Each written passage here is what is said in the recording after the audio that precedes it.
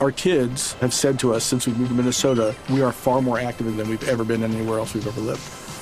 Moving to Minnesota opened up a lot of doors for us. Just this overall sense of community, of the values that, Minnesotans have. It's a real accepting, loving community, especially with 2 young kids. See why CNBC ranks Minnesota number 4 best state to live and work. A great place to work, an even better place to live. ExploreMinnesota.com/live. Hey, it's Will Friedle. And Sabrina Bryan. And we're the hosts of the new podcast, Magical Rewind. You may know us from some of your favorite childhood TV movies like My Date with the President's Daughter. And the Cheetah Girls movies. Together, we're sitting down to watch all the movies you grew up with and chat with some of your favorite stars and crew that made these iconic movies happen. So kick back, grab your popcorn, and join us. Listen to Magical Rewind on the iHeartRadio app, Apple Podcasts, or wherever you get your podcasts. Brought to you by State Farm. Like a good neighbor, State Farm is there. Hello, it is Ryan, and we could all use an extra bright spot in our day, couldn't we? Just to make up for things like sitting in traffic, doing the dishes, counting your steps, all the mundane stuff. That is why I'm such a big fan of Chumba Casino. Chumba Casino has all your favorite social casino-style games that you can play for free anytime, anywhere with daily bonuses. That should brighten your day a little. Actually, a lot. So sign up now at ChumbaCasino.com. That's ChumbaCasino.com. No purchase necessary. VGW Group. Void where prohibited by law. See terms and conditions. 18+. The Podcast Playground. Hooray! On this special LA edition of the Takin' a Walk series, I'm on Ventura Boulevard in Studio City, and I'm thrilled to be taking a walk with an iconic photographer of our time, a man who has had the bird's eye view of a who's who of rock stars. Name a classic artist, he's probably photographed them. His work is represented by the Morrison Hotel Gallery. His name is Henry Diltz. I can't wait to hear what this rockin' tour has to say. Let's take a walk with Henry Diltz. Taking a walk with Buzz Knight. Well, Henry Diltz, it's so great to be with you here at Studio City, taking a walk. Yes, down crowded Ventura Boulevard. I know, it's got a great energy, though. There's so much going on here. It's a vibrant spot. Oh, there goes the school bus. Yeah, there's a school bus, as long as there's no sirens going by. All right. But Henry, it's an honor, really, to meet you, and I really look at all your work, and I'm in awe of what you've had a bird's eye view for. Yeah. Like so many amazing pieces of work. But let's go to the beginning with you as a musician, and tell me how the Modern Folk Quartet became a band. Yes, okay. It was the folk music days, the 59, 60, 61, and I had just been to college in Germany, an American college in Munich, Germany. And I transferred to the University of Hawaii to study psychology. But I also wanted to play the banjo. So I bought a banjo and went to Hawaii, studied psychology for a few years and philosophy. I ended up singing in a little coffee house every night called the Green Sleeves Coffee House. And, we would sing folk songs. Different people would come in and play the guitar. We put a group together, a harmony group, and we came to California to seek our fortune, and we did well right away. We were very well rehearsed for several years in Hawaii, and no one had heard of us here in L.A. So when we went to the Troubadour Club for their Hootenanny night, which was their open mic night, we got up there, and when we hit the first chord in this song, the ox driver, the whole audience stood up clapping, and it was scary, like, what is happening? Because we had this 4-part harmony, and there weren't many 4-part harmony groups, mostly 3-part, or 2-part. And so that kind of sealed our fortune for a few years. We signed up with Warner Brothers Records. We started touring folk tours around the country and being on shows and stuff. And we did that for 4 or 5 years. During that time, I met all of these fellow musicians that were, fellow folk singers. I met Stephen Stills in New York. He used to come down to the Village Gate and sit on the edge of the stage and listen to our harmony, I met David Crosby on tour in Florida. I just, the Mamas and Papas were real good friends of mine. They were all people that we knew from backstage, and from meeting on the road and hanging out at the Troubadour. And then one day on one of our tours, we went in a secondhand store, and the guy in front of me, Cyrus Faryar, walked in, and there was a table full of used cameras, and he just reached down and grabbed one and said, "Oh, a camera, I'll have one." I was looking for one, he said, so I'm going to buy that, and I was right behind him, and I just thought, without even thinking, I just reached down and said, "Yeah, hey, me too."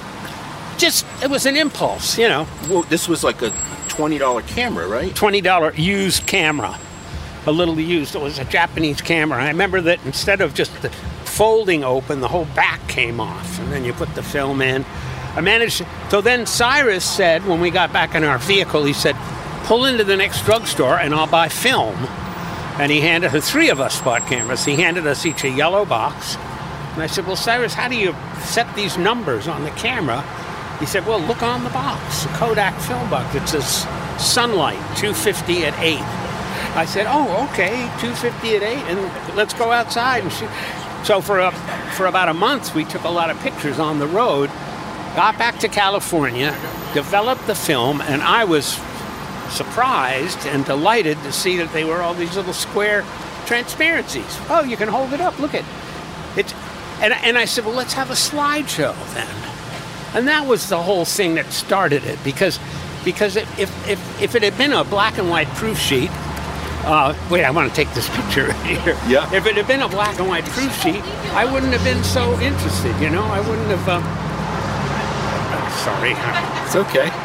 Henry's taking a picture. Yeah. A true photographer. That window, that round window, that's such a great... Well, I love that you stop and take a picture. And now I'm going to tell you who this reminds me of. Hint, my wife, in a second. Because my wife's a photographer, and we will be walking and talking, Henry, and she has to stop and take a picture. Exactly. You see it, you got to take it, I think that's fabulous. Do you still have the original camera? It might be in the back of one of my several garages. I'm not really sure, But the thing was, we had this slideshow, and what really, the moment that it bit me was when I saw the first slide on the wall, in the dark, all of my hippie friends watching, and this huge 8-foot picture of a great moment on the road with us, where the bass player blew his cardboard bass case up with M80s in the desert, and it shot up in the air, and he's running away in the background, and there was that picture on the wall to share with all our friends. I said, "This is magic." I mean, it's like we're right back there, Right. That was the moment you were hooked? Yeah. I just said, "Man, I got to take more pictures so we can have more of these slideshows." It was so much fun.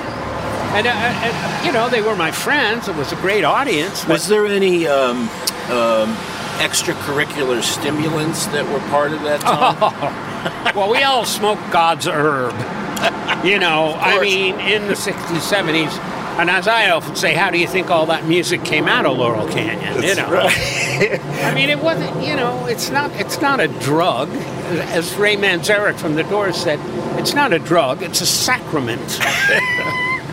But, smoking a little bit of grass, I now call it God's herb because it is. It's a flower God put here. That's right. And it keeps children from having, convulsions.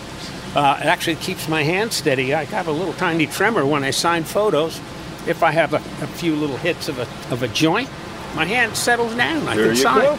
Yeah. Oh, it's a great thing. I don't know how it got such a bad name. Oh, well, but things have changed. Yes. Musicians love to smoke it because it kind of turns off the monkey tapes in your mind. Yeah. And it makes you in the moment, like smell the roses. So you sit there, you have a little smoke, and then immediately you want to pick up your instrument and you want to start playing, making music. Yeah. It's just a really wonderful thing that makes you happy, engages your mind. I mean, it makes life better.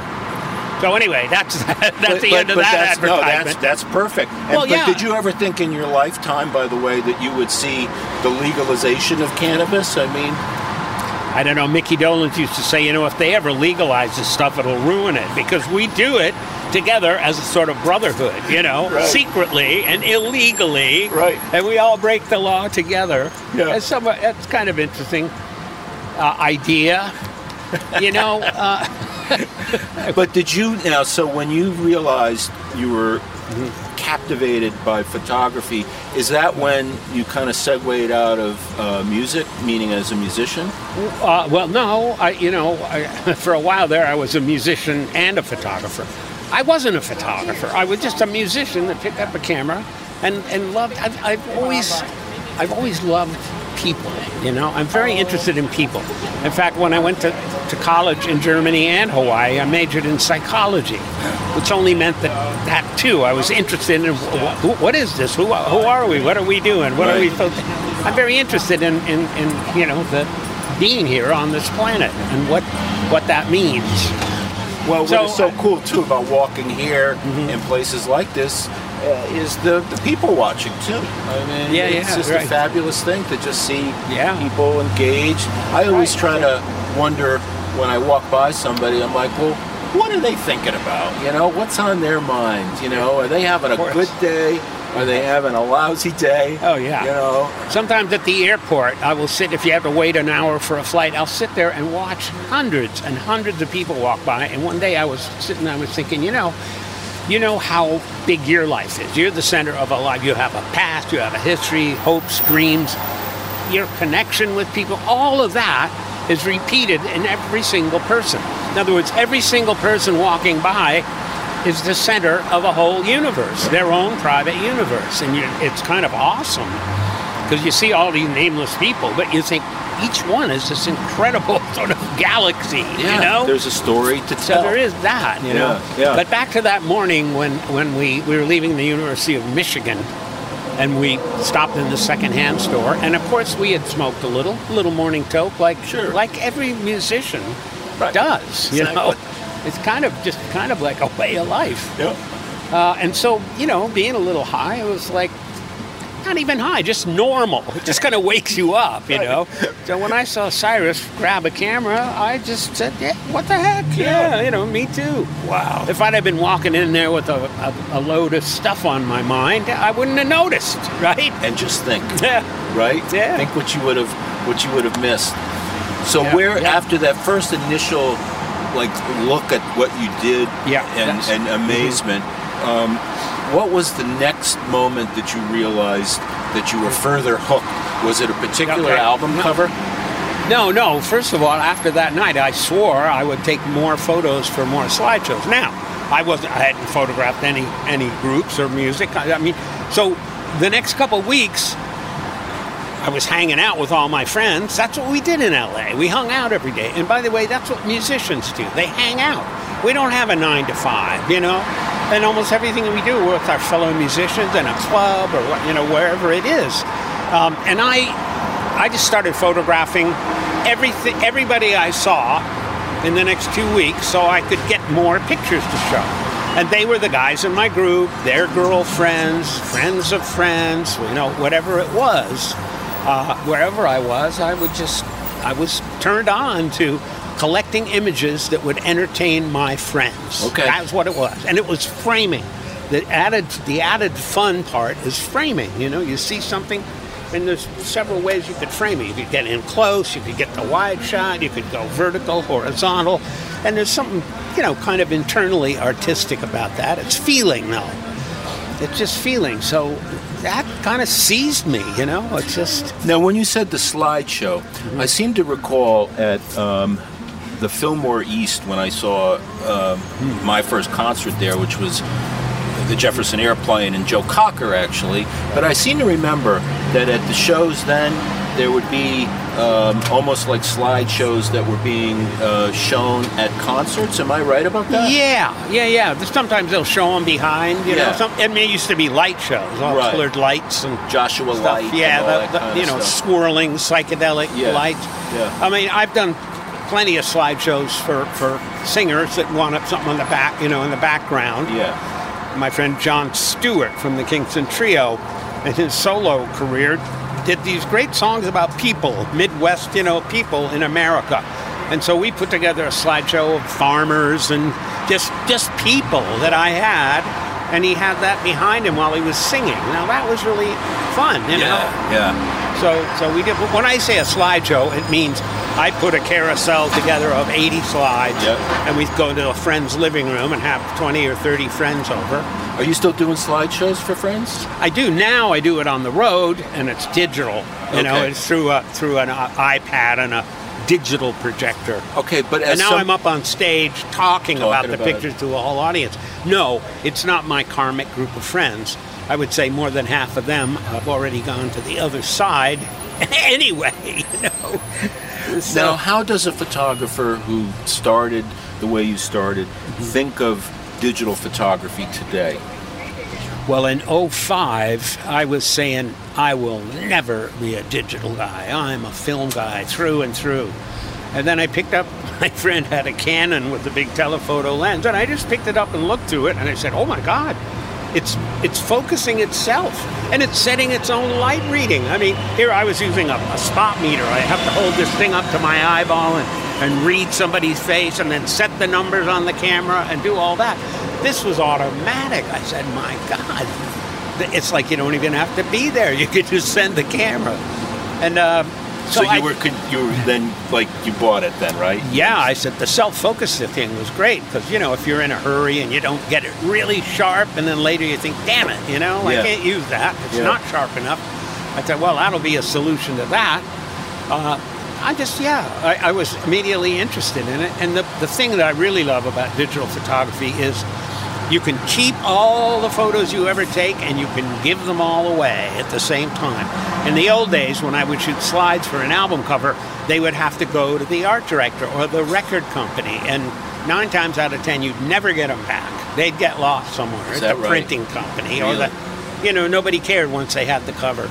So many of my album covers, I don't have the original pictures. If they were digital, I would. Because you keep them all and you give digital copies. Like I'm saying, I would shoot a group. I'd have to, that next day, bring the film to the camera store, pick it up a day later, then stamp my name on it, sort it all out, put it in a plastic sheets and give it to the manager or the art director, whoever it was. That would take a good part of a week. Today, you shoot, you go home, you put it on your computer, you print, a few years ago you'd print a CD, now I guess it's a thumb drive, or you just email it to the record company, the manager, the agency, each guy in the group. Everybody can get everything. Yeah. And I get to keep it all as well. That, to me, is magic. Well, and how do you feel about the fact that albums have made such a resurgence? Well, I think it's great. The old album cover was a great art form, the 12-inch square.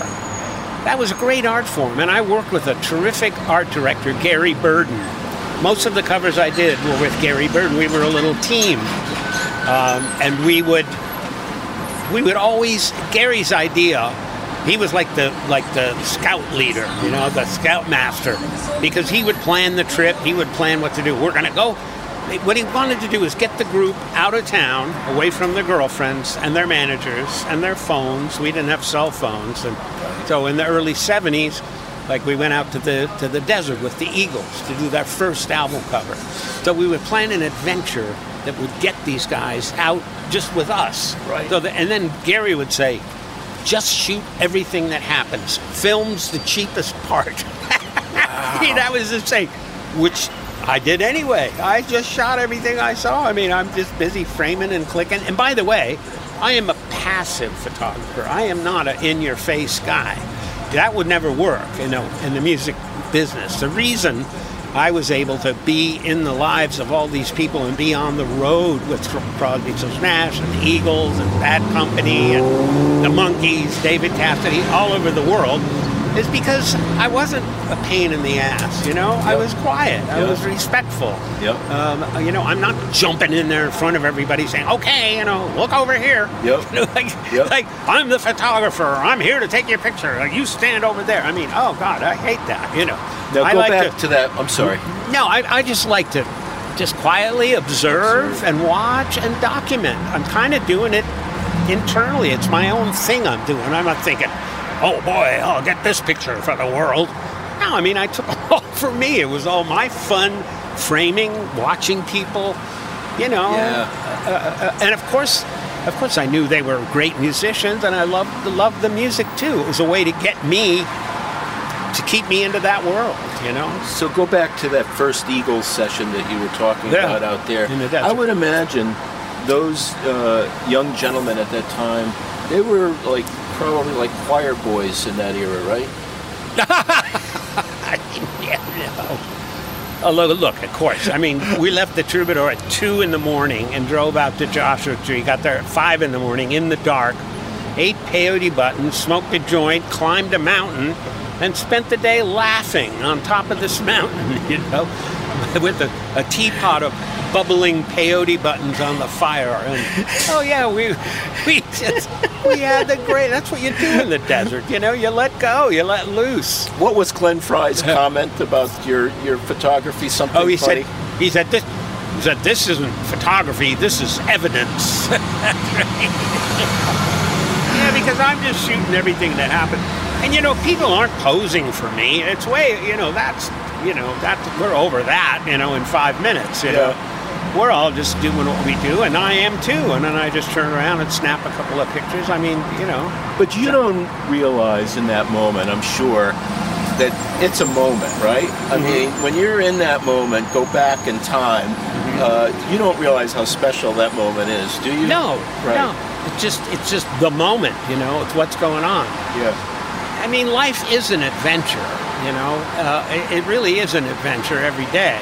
But these particular days were huge adventures because we'd plan them out and go somewhere, go to an Indian reservation or go up to Big Sur, you know, and just bring a group along and get them away from their everyday stuff, you know.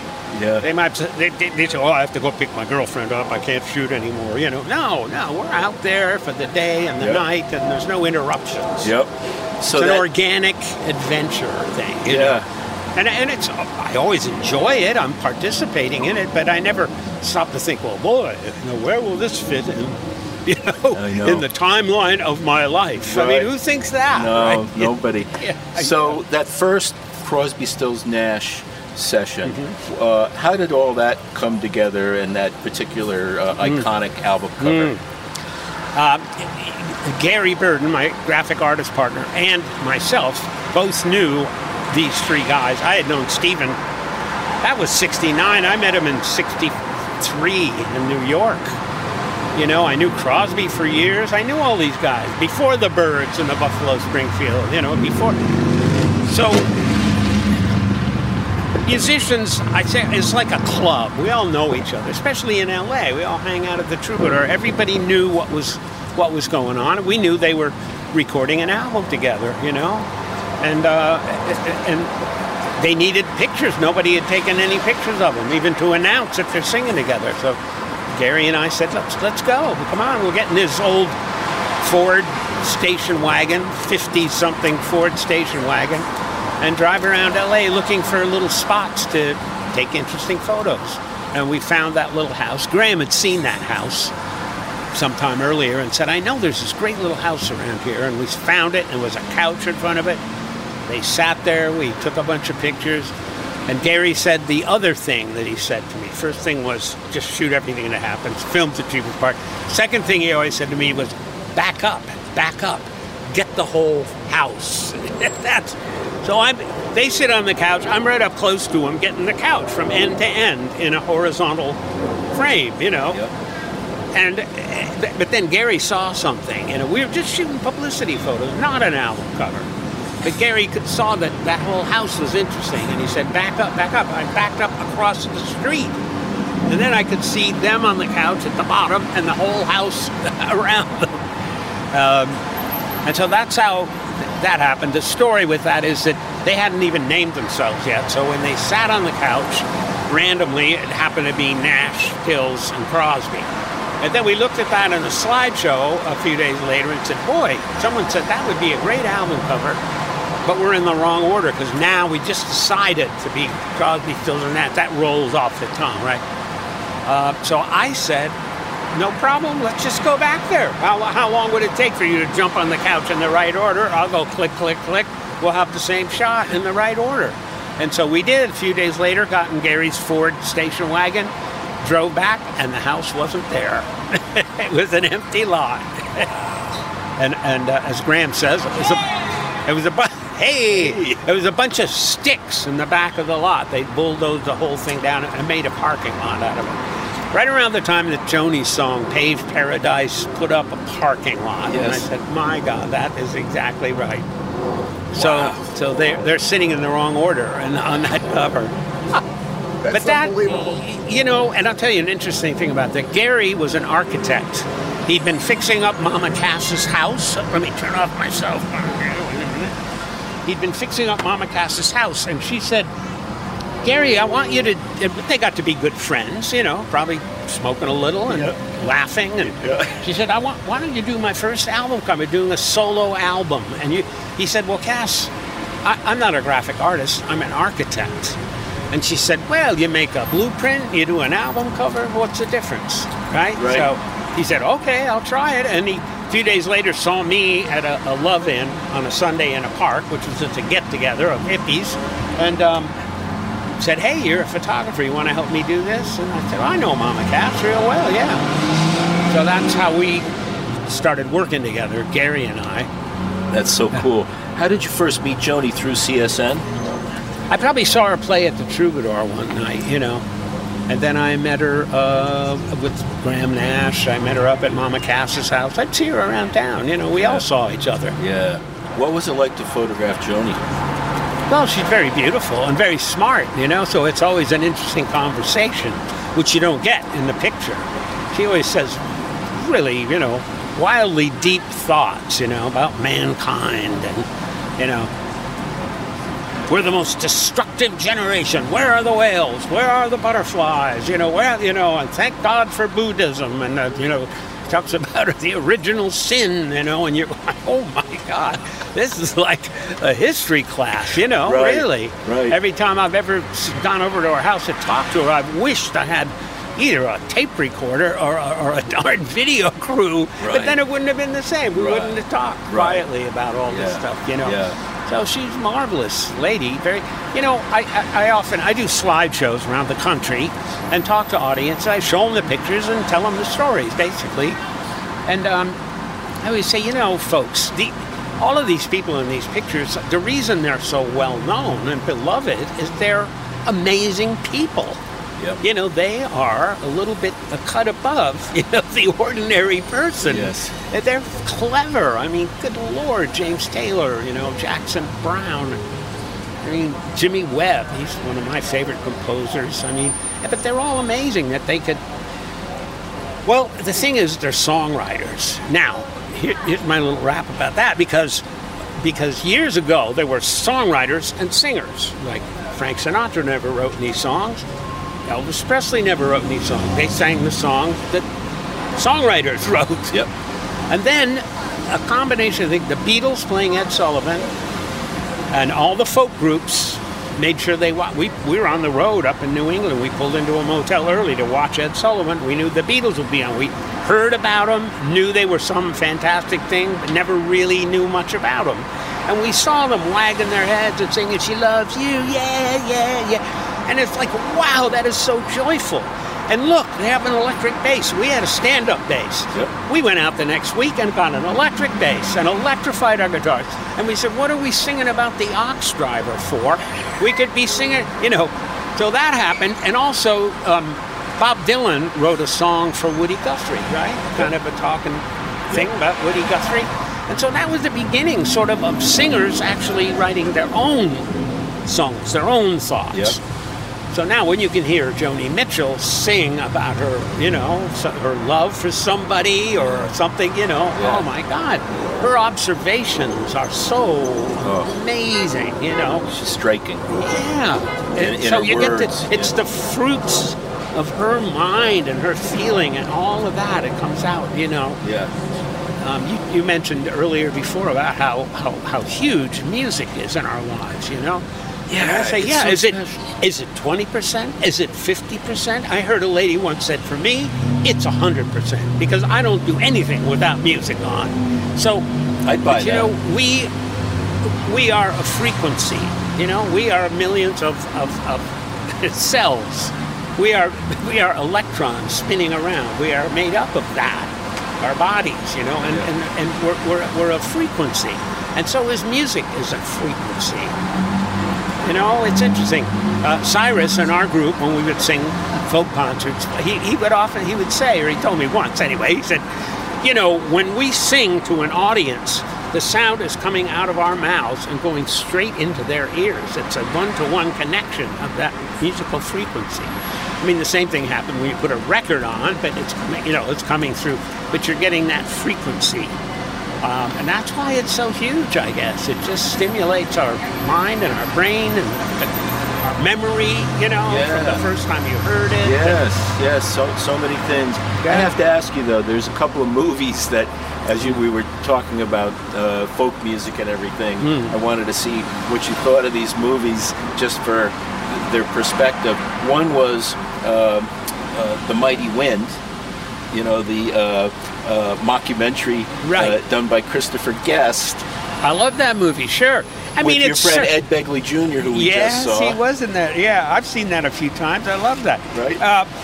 It's kind of the machinations of it, or kind of what it was like. You don't get into everybody's head, you know, really. So a little bit, yeah. I mean, it is a mockumentary. The other one is, did you see Inside Llewyn Davis?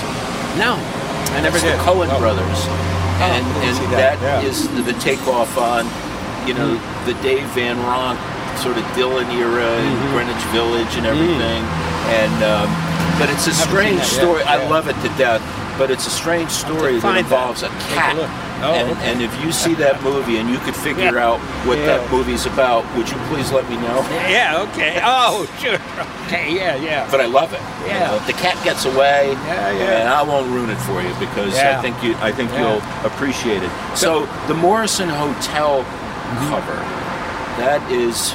Okay. I started out by telling you that Gary was an architect. Yes. So when he made album covers, as architects do, they want to incorporate new materials or new ideas.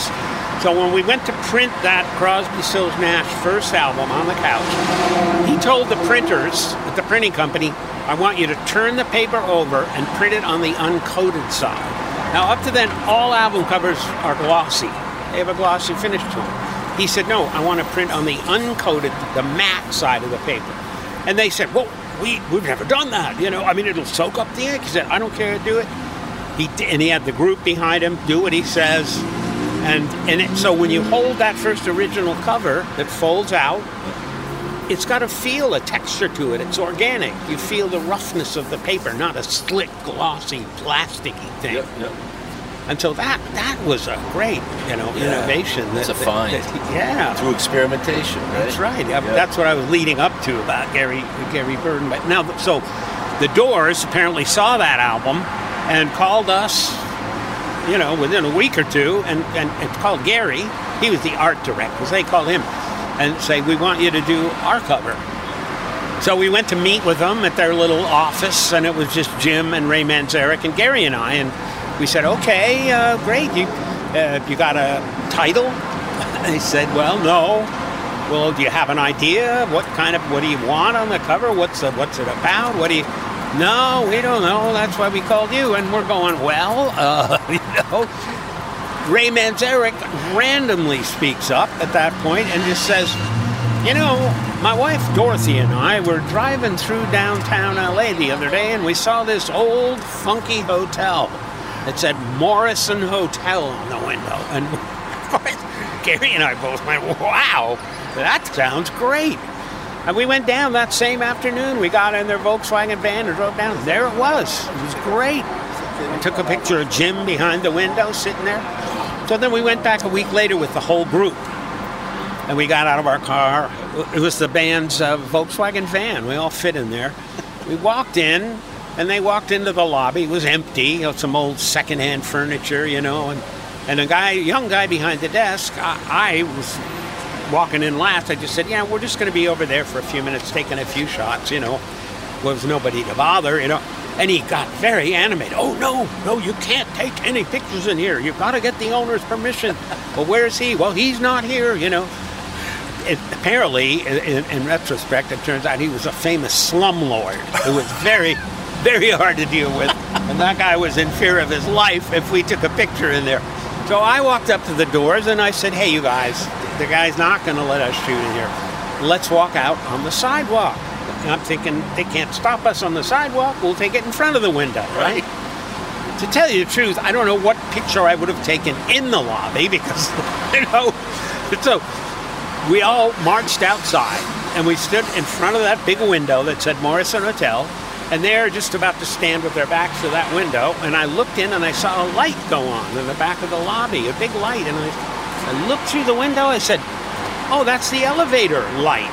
The guy left the desk, so quick, run in there. And by golly, they ran in and just hit those marks. You know, we didn't have to say, you know, you move to the left, but they just bang, right there. And I backed up and I took, well, first I took a few shots close up, and then Gary Burden said, back up, Henry, back up. Get the whole window. You know? There he is again. And there he is again. So I did that. 5 minutes, we were out of there. Really? Yeah. And then Jim said, well, let's go get a drink. We're in downtown LA. We went a few blocks to Skid Row, where we're driving along trying to pick a bar. They're all bars and pawn shops. And out the front window on the next corner, somebody said, look, Hard Rock Cafe. No one ever heard of that before. And so we'll get our beers in there. We went in, we spent, you know, an hour or two. I don't know how long it was, but Jim liked to buy beers for some of the old winos in there because he liked to hear them tell their stories. Jim was a very kind of quiet, internal, like a poetic guy, you know.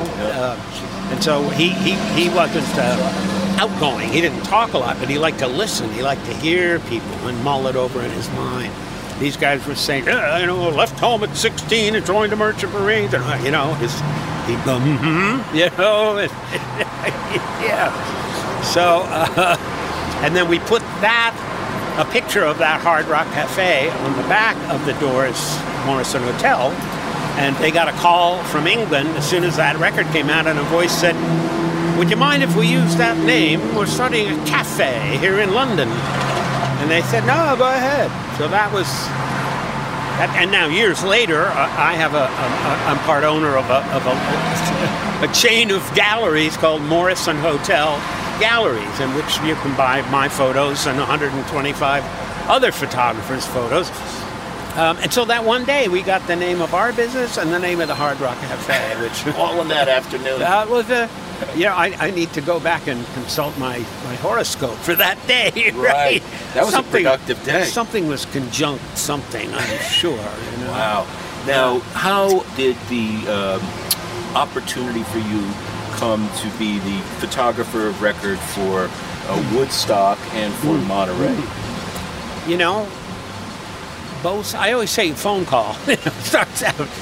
But with Monterey Pop, I think it was just, you know, John Phillips from the Moms and Pop is a good friend of mine, as a fellow folk singer. Long before I picked up a camera, I saw him somewhere, and he said, hey, Henry, we're going to do this big festival up in Monterey. You want to take pictures for me? I said, yeah. And that was that. The second one, Woodstock, the phone rang, and it was a fella named Chip Monk. Edward Beresford Monk. Of course, his nickname was Chip, so Chip Monk. And I had seen him, at Monterey. He was a lighting director there.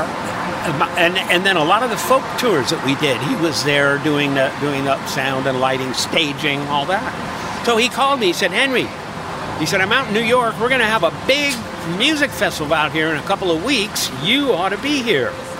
I said, well, Chip, I've read about it, but I don't know those guys. You know, how am I going to... He said, look, I'll talk to the producer. And the next day, Michael Lang called me, right? And a man of few words. He said, Chip says we need you. I'm sending you an airline ticket and $500. I said, okay, I'll go out.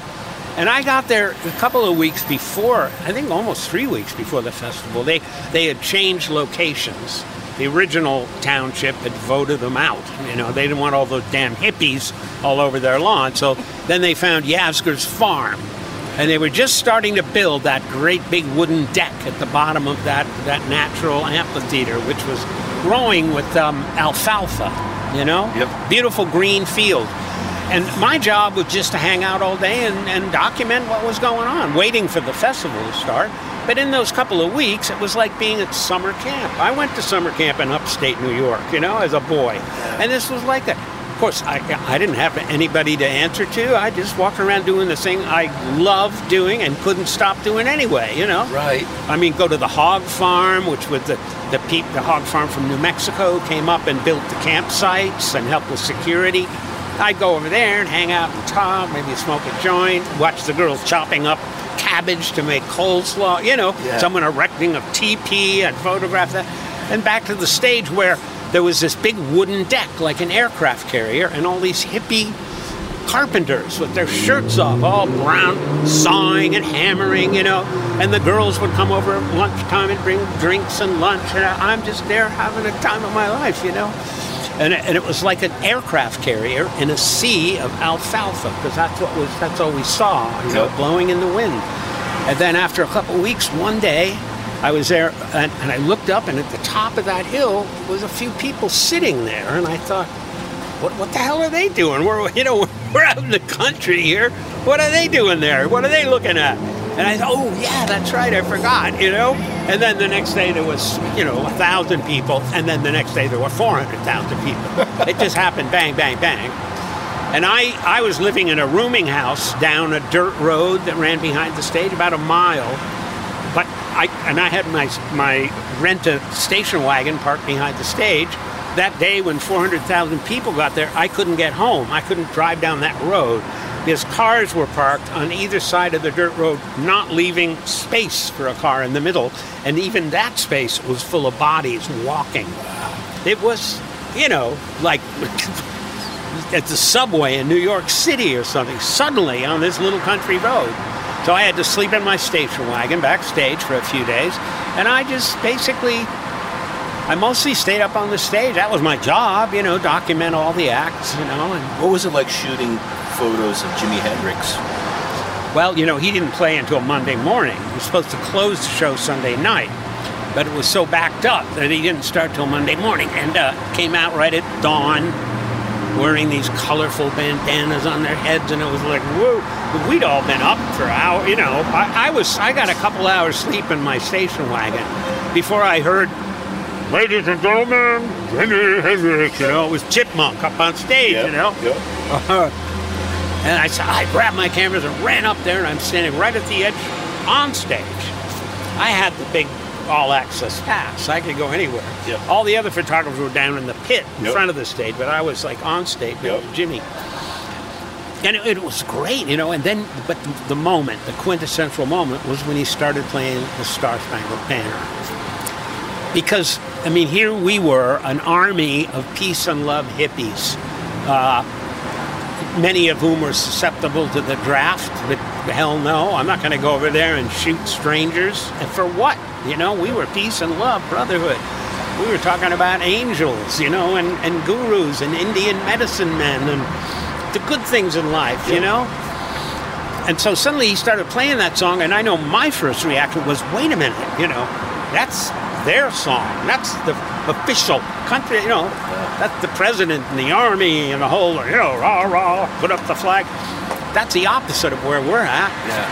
But then, as he played and all those, the sounds of war, bing, bing, bing, boom, he's making all the sounds that went with that song. And I kind of thought, wait a minute, he's reclaiming it for us, Yeah. Because we were like, looking at that 450,000 people filling that whole basin, and up to the top of the hill, it was like probably what the Sioux Indians felt like, when they all got together and got rid of Custer.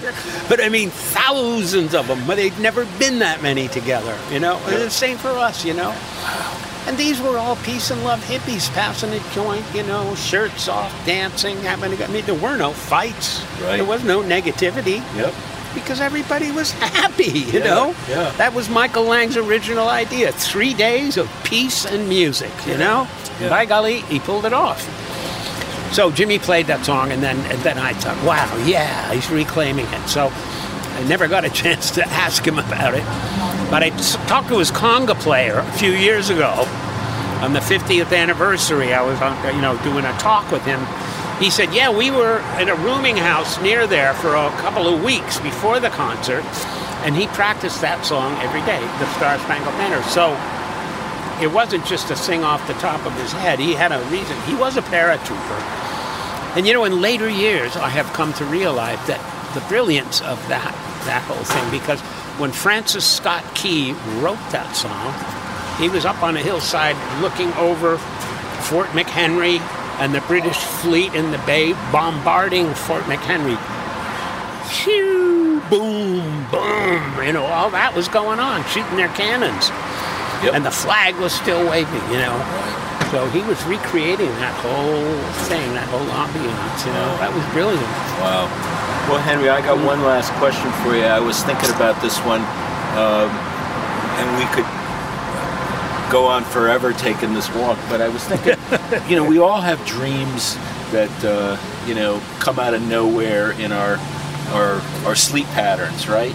So do you ever have these dreams where you flash back to this moment with one of these, iconic figures, and they're in the dream in a different form? Has that ever happened? It has happened to me. Yeah, I'm a big, a big aficionado of dreams and what's happening really on the other side and all. But yeah, it's funny. I have had like one dream of the Eagles, one dream of the Doors, one dream of Stephen Stills. I have one a year kind of, and it's never a replay of something that happened. It's always something else, I mean, we're on the road somewhere and something's happening. They're there. I see them. Generally, my dreams are all people I don't know, There used to be dreams where I was late getting to the train station.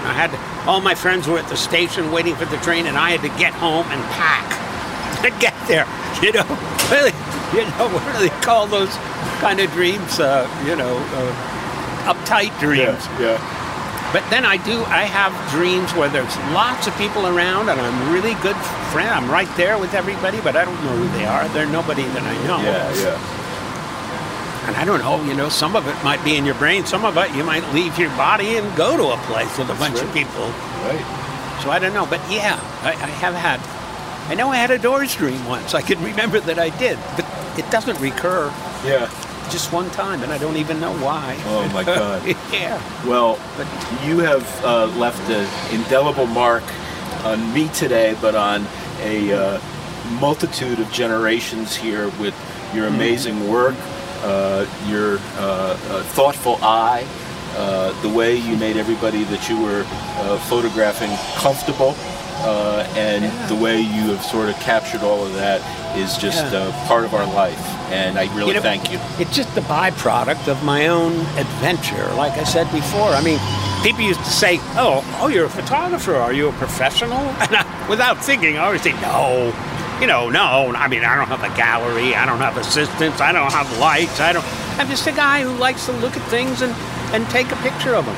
And, then, I took a course in existentialism, which is the moment. I mean, the past is past. The future is a dream or a hope or a plan. But the only thing that's real is the moment that we're in right now. And it kind of then bothered me that I was known for all these past moments. And then somebody said to me, yeah, but you bring the past moments into the present. And I said, oh, okay. There you go. I can live with that, I can live with that.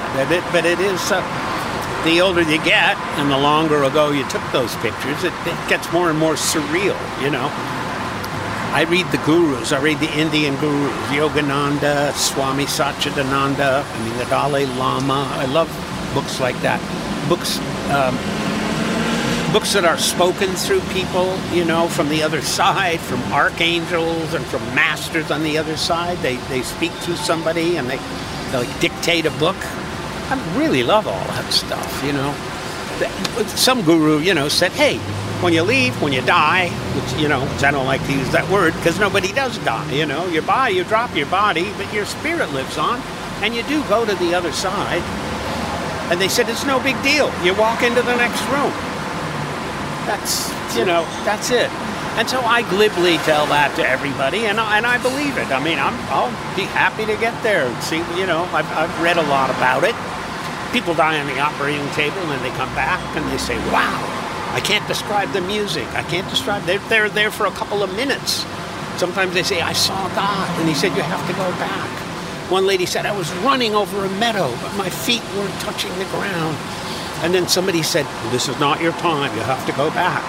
And you just want to be there, And then recently a dear lady friend of mine for 20 years transitioned out of the physical, left her body. And it was only a couple of weeks ago, and I suddenly said, wow.